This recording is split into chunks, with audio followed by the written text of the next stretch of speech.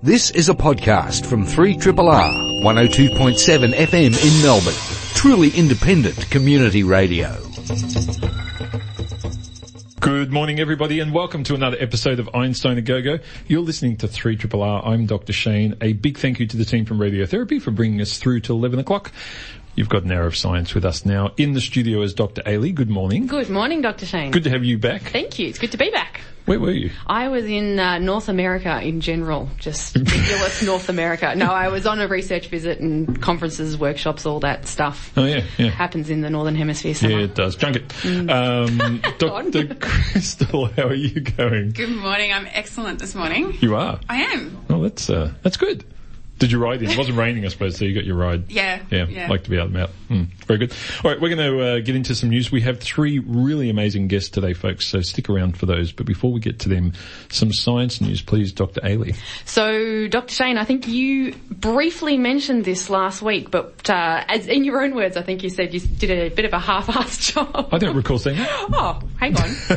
Hey, I'm putting words in his mouth. Yeah, if it's off air, it's off air. No. Yeah. This is a story that you briefly touched on about carbon capture and storage, I suppose, that came out of the magazine Science last week.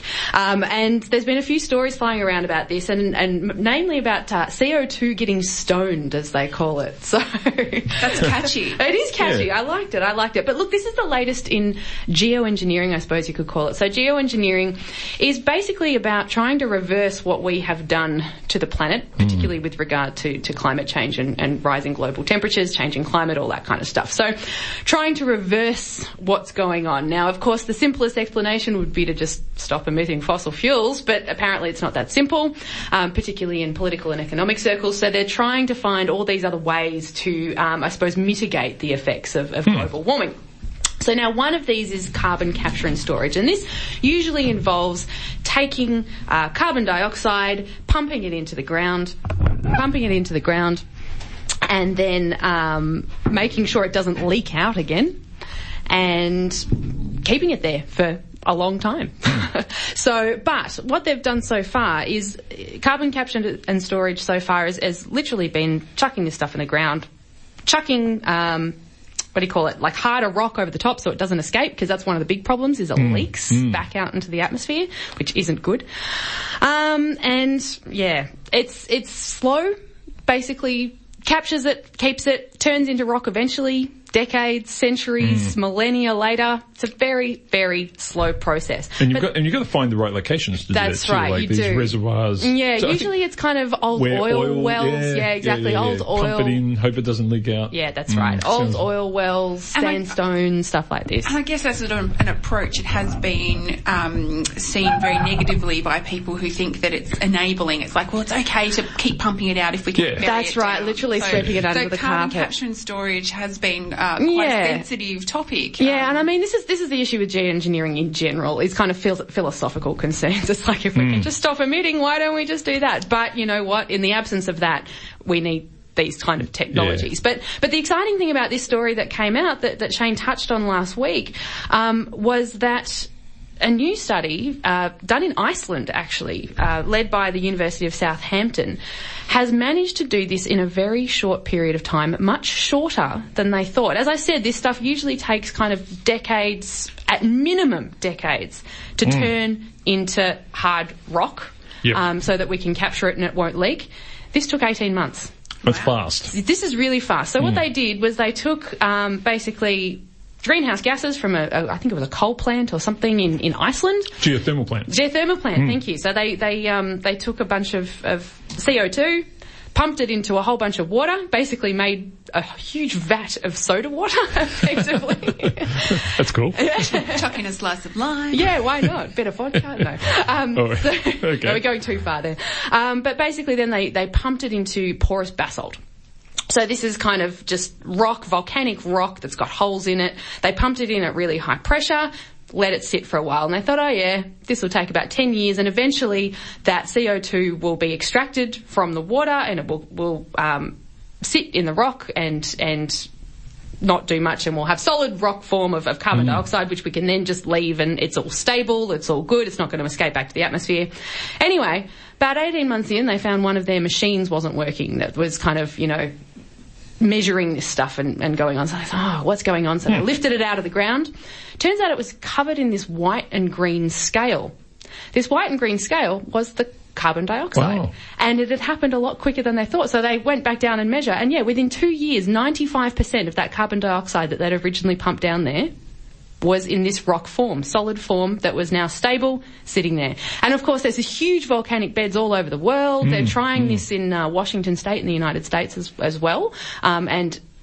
Data's not published yet, but it seems that it's worked there as well. Fabulous. So it's just working a lot quicker than they ever imagined. So it's really promising. I mean, it's not, a solution. It's not the silver bullet, but it's really promising. How energy intensive is the process? And you talked about high pressures being involved. Yeah. How much energy do you have to put in? That's a really good question. And the short answer is, I don't know. Yeah. I know they pumped it up to, I think it was 25 atmospheres. So 25 times the atmospheres of Earth, chucked it in the water, added a bit of additional water, and that's what kind of started the process, catalysing. I think if you can use renewable energy to drive that process, then whammo, great. Yeah. It's kind of, I always think of it though, it's, there's a house, the house is on fire, someone's standing on one side with a flamethrower, making the house be on fire, and someone walks up to the other side and with an eyedropper goes, I'm helping. Yes. Well, that's the thing. And it does help. It does help. But the flamethrower guy is the one you want to remove. That's right. And so, I mean, this is the whole question is how much of this stuff will it actually remove? But at the end of the day, even if we stopped emitting CO2 today, we're still going to get the other bit out. Absolutely. So I do feel like that developing these technologies, and I think that we are getting to the point where carbon capture storage is, its time's come. That's right. Yeah. That's right. I mean, it's certainly, I think, not permission to keep going as we have been, but like you say, to pull this stuff out. Two different sides of the ledger, really. That's right, that's right. Yeah. And I mean, 95% of the CO2 within 2 years, I think that's pretty incredible. That's not bad. Yeah. Dr. Crystal, what do you got for us? Dr. Shane, I know you're an astronomy fan. I have been known to do the odd bit of astronomy. In your backyard. And I wanted to know, when you walk outside at night, just into your backyard, can you see the Milky Way if it's a cloudless, clear night? I know which direction to look in. Well, from my house, actually, the Milky Way is southeast, and you got to do the numbers here.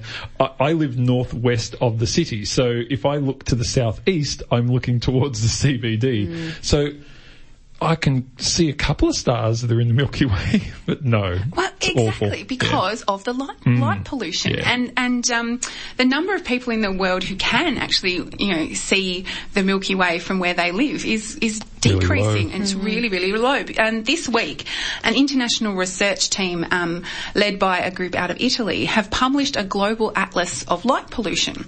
And so they're looking at mapping this artificial sky brightness around the world.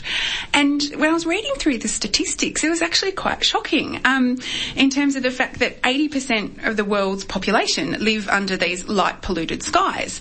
And the way they've been able to create this map is using high resolution satellite data. So it's the first time that someone's able to be, a multidisciplinary team using a lot of resources have been able to create a new model of brightness, of city brightness, using some of the low orbiting polar satellites. And it turns out that 80% of North Americans and 60% of Europeans can't see the Milky Way at night. And, some of the most light-polluted places on Earth are places like Singapore, where the entire population is living under these quite artificially bright skies. So the thing I asked myself when I read this was, is this pollution? Like, what's the definition of pollution in this case? I mean, what are we polluting? Because we're actually not polluting the light. It's not like we're kind of polluting the sky. And the big polluting the imagination. But the big question is this: is it having an impact on our ecosystem? I think more broadly, there are concerns this is outside the scope of the work that was published, but there are concerns from epidemiologists about the effect of all of this artificial light on the transition to nighttime physiologies, for people, for animals, for crops. What does it mean that we now live in a world where it's bright? And people's eyes don't adjust completely to nighttime darkness because they're not used to ever being in nighttime darkness.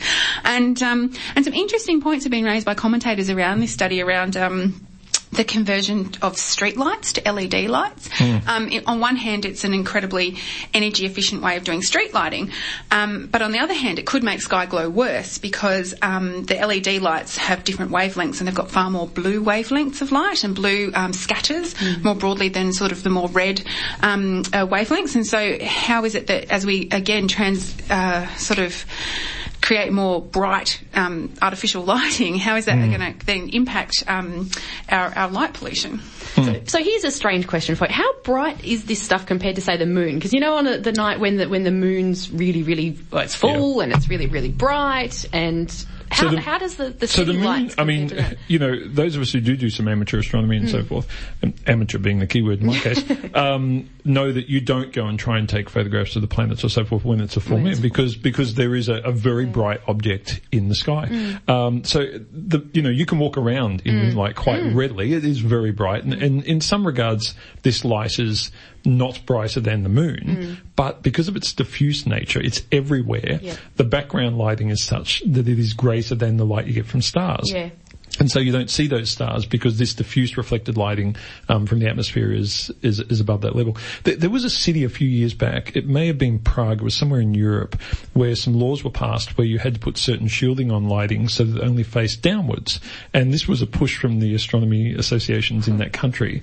And someone can tweet in the location, but it was somewhere in Europe. There was a country where they passed a law where all street lighting and so forth had to be covered so that it pointed downwards, because a lot of lighting just, goes wherever, no one cares. And it had a big influence on the skies that they see. So a lot of this is kind of lazy design, I think, as well as anything, unnecessary design. And the fact that, you only have to look at the ISS feeds, the International Space Station feeds of what the planet looks like as it goes over the night, and you see this massive glow from various cities.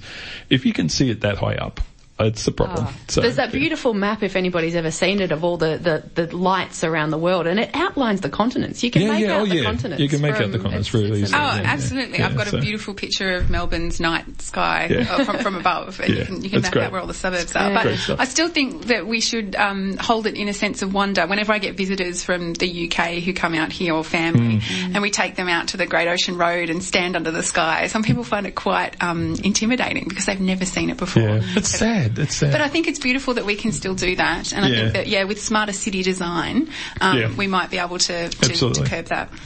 Now, just very quickly, the Juno spacecraft, which some people may remember, was launched back in 2011 now, so almost 5 years ago, is arriving at Jupiter.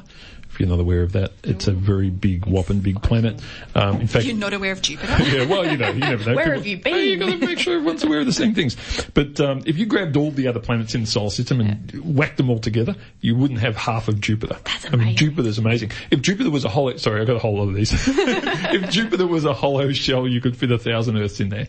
Wow. Jupiter is probably the reason we exist, because it would have drawn in a lot of bits and pieces and scooped them in and blah, blah, blah. Anyway, Jupiter is, I like to think of Jupiter's almost a star. But it's amazing. But we actually know stuff all about Jupiter. In fact, a lot of spacecraft go past Jupiter and use it for its gravitational slingshot capabilities, but they don't hang around. In fact, there's been very little studying of Jupiter itself. So Juno is going to be the first probe to do that in detail, because we don't know what's below the cloud layer. We really haven't got any idea of what's there. And there's guessing, but there's not a lot. So this will be a really good mission that will get us a lot of new data on a planet that's so influential of everything. And is it going to shed light on why the red dot's disappearing?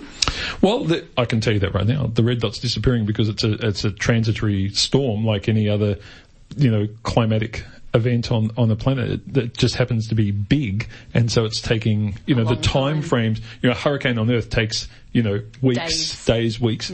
Something this bigger than the Earth on a planet like Jupiter literally takes centuries to go away, and it's going away. 102.7. In the studio, we have our first guest for today, Dr. Jennifer Walls, who is from the Florey Institute. Jennifer, welcome to the studio. Thank you. Now, it's great to have you in here because you're talking about a topic that we've had many guests on over the years, but this is very different, the stuff you're doing. You're working on epilepsy, so let's give just that quick 10-second, what is epilepsy, what's going on in the brain? Yeah, great. So most people, when they think of epilepsy, people who aren't familiar with it, think of seizures and think of patients who are falling to the floor, convulsing, completely unconscious. And that is part of epilepsy, but that's only one type of seizure.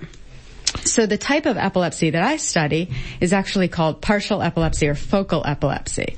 And it's called that because it starts in usually one part of the brain, it can be multiple parts, and spreads from there. And what's really interesting about this type of epilepsy is that the part of the brain where that the seizures are affecting is going to determine the clinical manifestation of the seizures.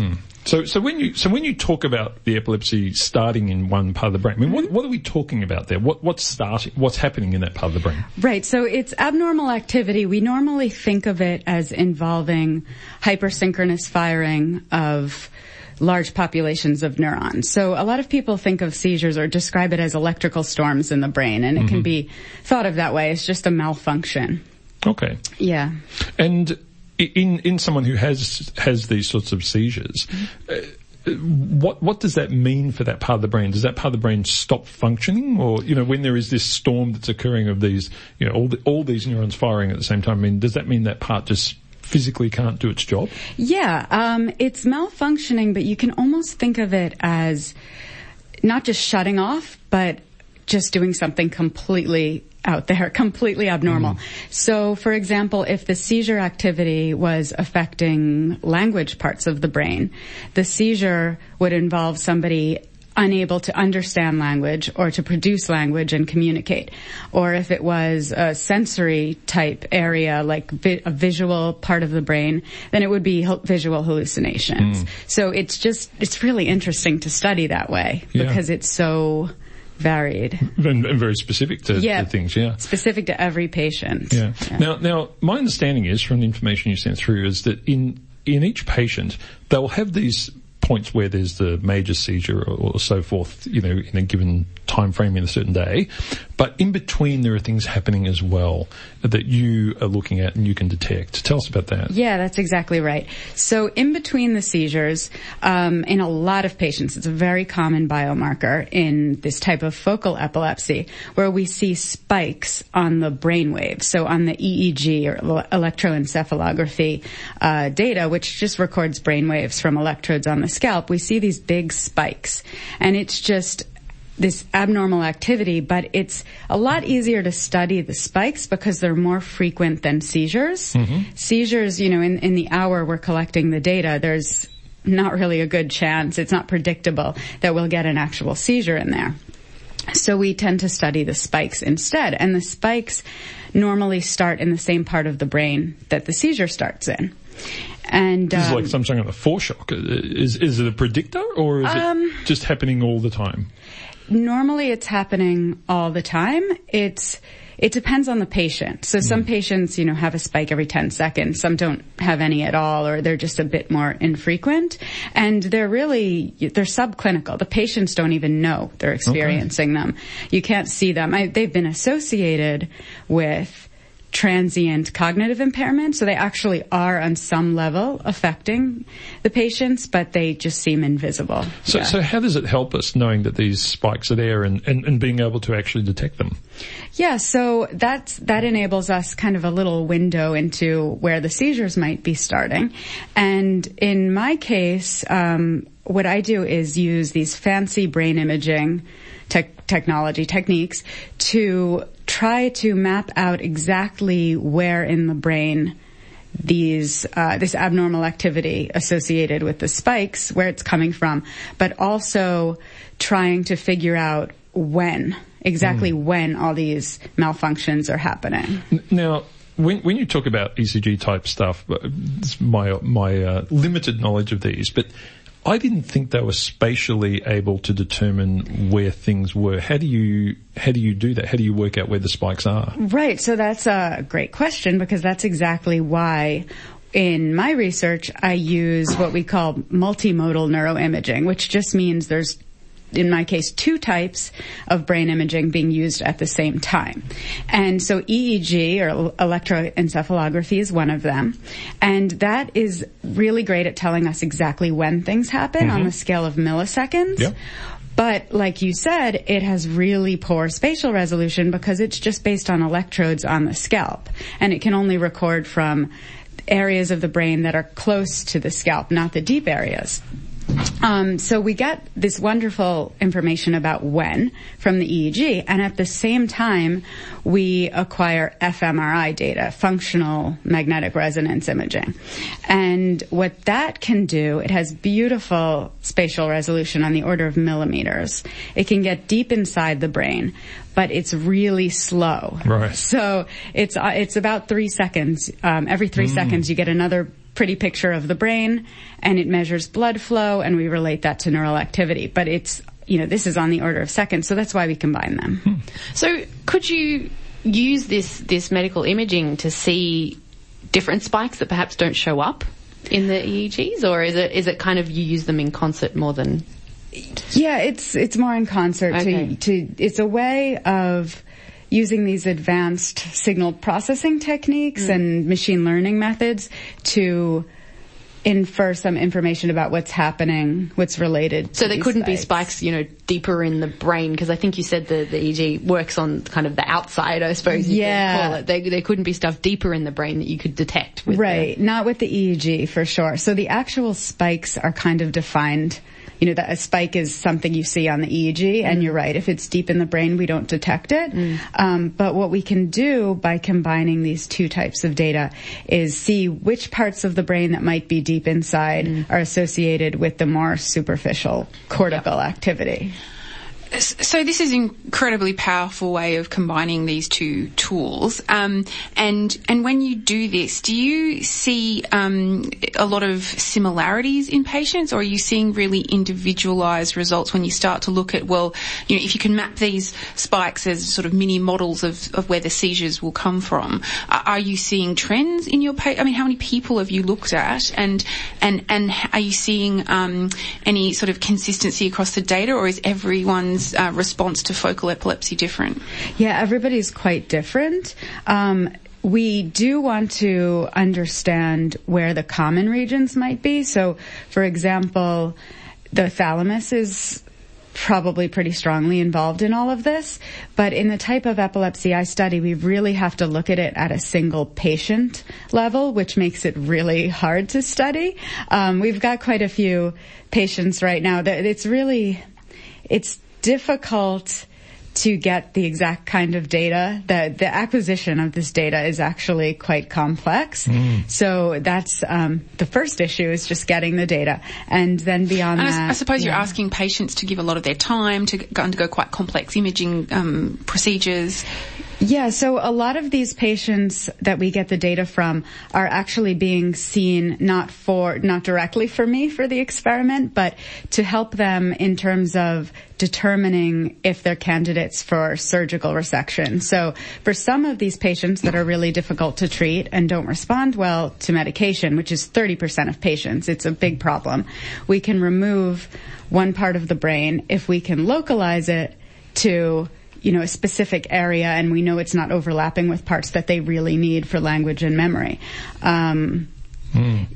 It's really interesting, the idea of being able to isolate where these spikes are occurring, because as I said, we've had many guests talk about research in epilepsy over the last few years, and in particular the use of electrical therapies and counteracting that storm with electrical impulses on the brain, and knowing where to put those and how to do that. As it sounds like if you don't have this information, you just can't do it effectively. Exactly, and that's what the big impact of my research is, to find these targets that are going to be able to help patients and treat them by either stimulating those areas or removing them.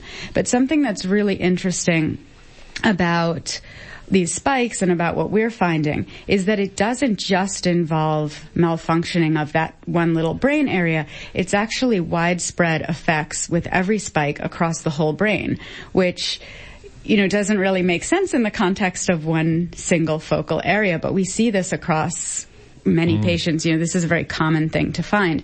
So that's why with our techniques, we really are trying to figure out when on the order of milliseconds, because we want to know if it's the focal regions that are recruiting all the other healthy brain regions, and that's what we think we're seeing, and we think that all of the widespread brain networks are working to possibly suppress that abnormal activity with each spike to prevent a seizure from starting. So that's what our findings have shown us. It's fascinating stuff. Whenever we talk about this on the air, I find it incredibly interesting. The brain is such a complex item. Jennifer, thanks so much for coming in to talk to us about this today, and I hope that this continues and you can isolate this further and further down the line.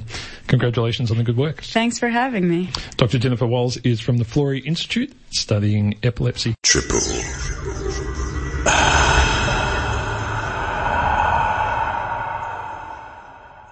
Well, you're listening to 3RRR.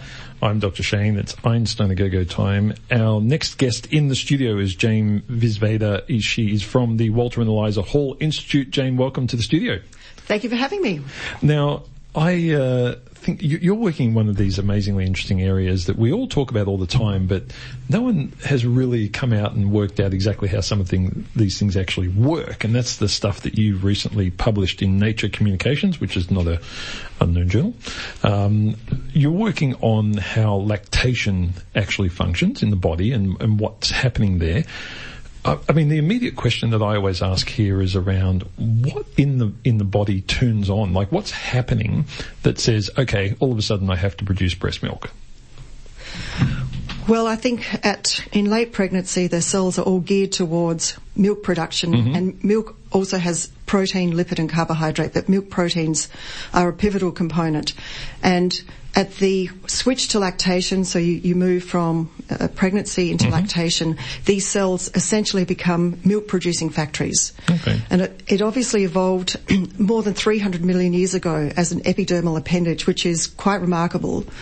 And it evolved to sustain the young, obviously. I mean, that's the primary function of the lactating mammary gland, or the mammary gland per se. Yeah, and so in all mammals we see this, and what's happening in the cells, because this is the work that you've been looking into, the actual cells themselves and what's going on. At some point, there must be some signal or some trigger, baby's born, or just before that, start producing milk. And these have to be perfectly timed, because if you're producing a lot of milk and you don't have a baby to feed, this isn't the best thing in the world for mothers, as I understand it as a man. No, it's all perfectly orchestrated, and it's done by sex hormones and a peptide hormone called prolactin. So it's very, very tightly controlled. Okay. It's all through hormones. And what's happening to the cells in the producers themselves? Are they're changing? Yes, in late pregnancy we see for the first time the cells with two nuclei arising. So this is very atypical. Normally a cell will have one nucleus. So in very late pregnancy this starts to occur. In early lactation you see vast numbers of these cells produced, and they stay throughout the whole lactating period. But once lactation has finished, so upon weaning, they are rapidly removed. It is incredibly rapid, and I think this is obviously important to avoid any genetic mishaps that might occur if these cells hung around. And what do you mean by genetic mishaps? I mean, what would happen if we continue to have cells with two nuclei? So each nucleus seems to have two copies of the homologous chromosome. So we've got, instead of having a diploid cell, we have a tetroid cell. And it's perfectly orchestrated because these you've got a double number of genome copies, but it's not within one nucleus. The nuclei actually divides to give two nuclei that then sit within the one boundary. And I think it's very hard to know why this evolved, but one potential answer, I think, is that we are doubling the numbers of milk protein genes. So it's genome doubling. And it must be a more efficient mechanism, together with ramping up protein synthesis, because you've got two nuclei. They can make more of the components that then go to the cytoplasm and are very important for actually making the milk protein. And I don't know how early on this evolved, but clearly millions of years ago. Yeah. And it must be to maximise milk production, because if we actually prevent a binucleated cell forming and instead are left with cells that only have one nucleus, we see a drastic decline in milk production, and also lactation is not successful. And I guess just thinking about the wider implications of this, I mean, I don't know, if I looked down the microscope and saw all these cells with 2 nuclei, I'd be like, what's going on? Because normally that's a sign that something's going wrong in cell division. That you would, because normally if a cell divides, it creates another copy of its genetic material and then it splits.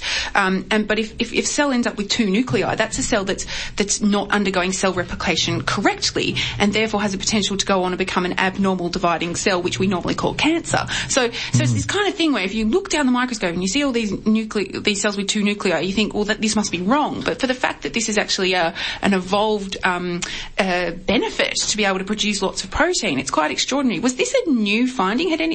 Where else has this binucleated cells in lactation been documented in other animals or in other systems, or did someone just look down the microscope one day and think, hey, this is weird?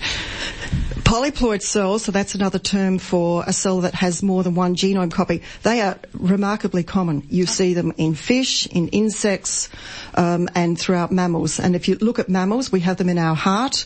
Blood cells that make platelets for clotting, they are polyploid, so they're not uncommon. But I agree, it's a very risky business, because this is exactly what happens in a cancer cell. More than a third of them have duplicated genomes. And if you look at even an extra chromosome coming on board with Down syndrome, I mean, that's quite severe too. So why do we have these cells? I think if you look at, for example, a blood cell or a heart cell or even a trophoblast, which is in the placenta, all of these cells are very busy cells. They make a lot of protein.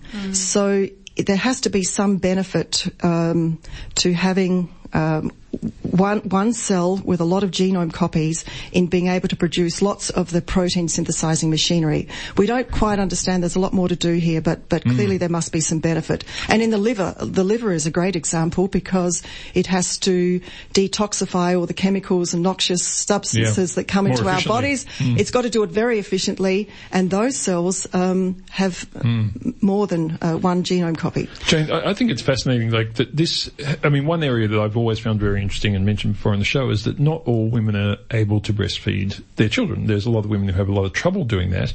Is it likely that this mechanism that you're working on and you've been publishing on is perhaps problematic in some of those women who have trouble lactating? I mean, it's a very common problem that we're almost not allowed to talk about, but there's a lot of women who, for whatever reason, are unable to breastfeed their young. Is it likely that this is part of the cause of that? I think it could be one factor. There may be other factors as well, such as the ability to contract, because the breast actually is composed of this ductal tree, and the tree actually has to contract. There are these specialized cells around the ducts that help the duct to contract and expel the milk. So it could be a lower proportion of these cells that have 2 nuclei. It could be the contractile mechanism, all of these. And of course, we're not in any position really to analyse this properly, because you can't do that with human subjects. Yeah. And I think the final unsolved question about this research that you've done is, well, what gets rid of them at the end? Like what is the switch? The body switch says, okay, we don't need to make milk anymore. And you said that they disappear really quickly. Do we know how or why? At some point, the immune system says, no, these cells are fine, please leave them, and then it suddenly one day says, nope, get rid of them all. Yes, it's programmed cell death. So it's not a passive process. It's very active. So the cells are primed to actually undergo cell death, and it occurs within a day or two. It's very rapid. Super fast. Jane Visveda, thanks so much for coming in and talking to us about this. It's really exciting that this research is done here in Melbourne, and I'm sure people all over the world reading this Nature Communications paper will be going, wow, yeah, we should have thought of that. You guys got in first. Congratulations. Thanks for chatting to us. Oh, thanks, Shane, and everyone. Jane Visveda is from the Walter and Eliza Hall Institute, doing some amazing work on milk production and lactation. 3 Triple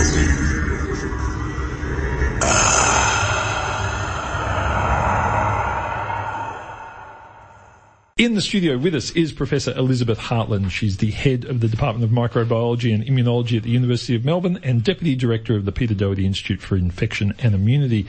Elizabeth, welcome. Thanks. It's great to have you in here. Now, you're working in the area of Legionella.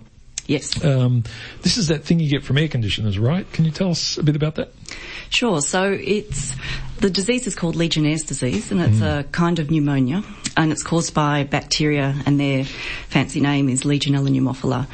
And it's a bacterium that lives naturally in soil and water.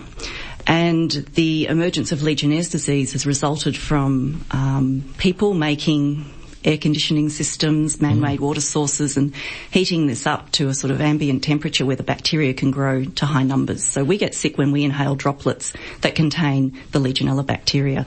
And so you hear about these checks on air conditioning systems that occur. I mean, there's obviously this water reservoir in some of them that sits at a certain inappropriate temperature, and then presumably the air conditioning system just spits that all through the building. Is that what's occurring? Well, sort of. So it's associated with air conditioning systems that built into large buildings, and these are the cooling towers that sit outside the building. So the job of the cooling tower is to actually cool down the air through water heat exchange. And so that water that's sitting outside the building heats up and grows up the bacteria. Yeah. Now, when someone gets Legionnaire's disease, what's happening in the body? So the first thing that happens is that the bacteria sort of pass down into the deeper tissues of the lung, and they get taken up by these immune cells called macrophages.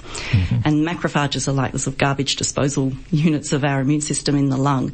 But the bacteria are able to avoid their normal digestive and killing mechanisms and start to replicate, so they start to divide and grow up inside the macrophages. And they're capable of doing this because out in the environment they can do this in amoebae. So amoebae are like the natural host cells of Legionella, and they've adapted to replicate in these environmental phagocytes, which are the amoebae. So for Legionella, it doesn't matter if it's an amoeba or it's a macrophage. It can use its same virulence factors and processes to replicate. So that's the first thing that happens. But this doesn't go unnoticed by the rest of the immune system, so we start to generate, in most cases, a pretty fierce immune response to control this bacterial replication. Now, in that immune response, one of the things you've been looking at, and this is something we don't get to say on air very often, but you've discovered a new cell type. Well, people knew about these cells before, but in the lung it's very difficult to identify cell populations because we identify cells based on the markers that they express, and we have a certain number of reagents that can do that. But there have been a whole sort of new set of markers made available by a group working overseas, and we adapted that to look at how Legionella infects the lung. And so we were able to identify a population of cells that really we just hadn't been able to see before. So we knew about them in other places, in other types of situations, but we didn't know about them in Legionnaire's disease. And what's the difference with what's so special about these cells? Why are we excited? Well, we're really excited about them because we found that they were not only coming in very large numbers into the lung and very rapidly, so they're there within 24 hours, and then there are very large numbers of them at 48 hours, so very early. But not only that, they're taking up the bacteria, and unlike macrophages, the bacteria can't replicate. So these new monocyte-derived cells, they're called, are taking in the bacteria and killing them. Okay. So they're very important. But Legionnaire's disease is something that it can kill us, right? I mean, so the macrophages that normally do this job, they're not quite doing the job. Yep. And these other cells, even though they're coming in en masse, are they enough to defeat the bacteria in total in the body, or is it? Well, they're certainly a really important part. And what we've found is that this population of monocyte cells communicate with other immune cell types. And so there's a whole sort of immune circuitry that's going on. They're all speaking to each other with these chemical messengers called cytokines. So they're not the only important cell type, but we do think they play a major role in the ability of people to contain the infection early and to then clear it. So what we typically do when people get these infections, we pump them full of antibiotics and so forth to attack these particular bacteria. Yep. I mean, is the alternative approach, given you know that these cells are there to sort of somehow trick our body into making more, making faster, more efficient? I mean, can we do that sort of stuff? I mean, is that the sort of way to move away from the sort of normal antibiotic response? Yeah, I think it's an important adjunct to giving antibiotics. So antibiotics are still incredibly important for an infection like Legionnaire's disease, and the earlier people get them, the earlier they're diagnosed, then the better their outcome. But the antibiotics work because the immune system also plays a role in containing the bacteria and killing them. Yeah. So we need both those components to recover effectively from something like Legionnaire's disease. So if we can enhance the immune side of it, then that would be a good thing. Yeah. Now, Dr. Crystal's getting excited. Oh, no, I was going to ask also about the balance that's required here, because you might imagine, because a lot of the disease that the body experiences during infection is often almost a side effect of the sort of immune system response. So yes, your immune system helps kill the bacteria, but a byproduct of the production of all those cytokines and all these inflammatory cells is disease itself. So I was wondering if you could comment on what's happening in that pneumonia state that Legionnaire's plays, and whether these monocyte-derived cells are actually both protective, but do they have a potential to go wrong?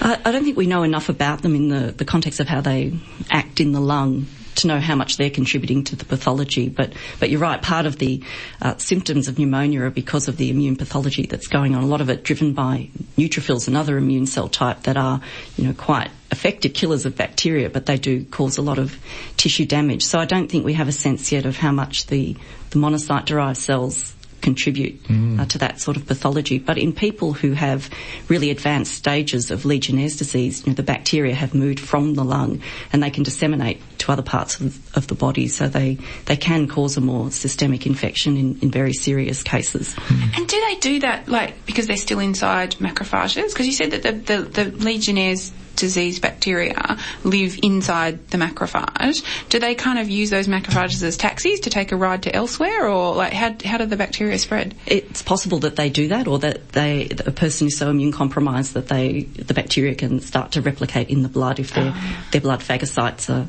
not doing the job that they should. So, as someone who has no background in biology whatsoever, in terms of, you're talking about antibiotics, but then also these cells as well, kind of complementary action on the Legionnaire's bacteria. But do the antibiotics impact on those monocyte cells as well, or not really? They're not going to affect those. Is there any?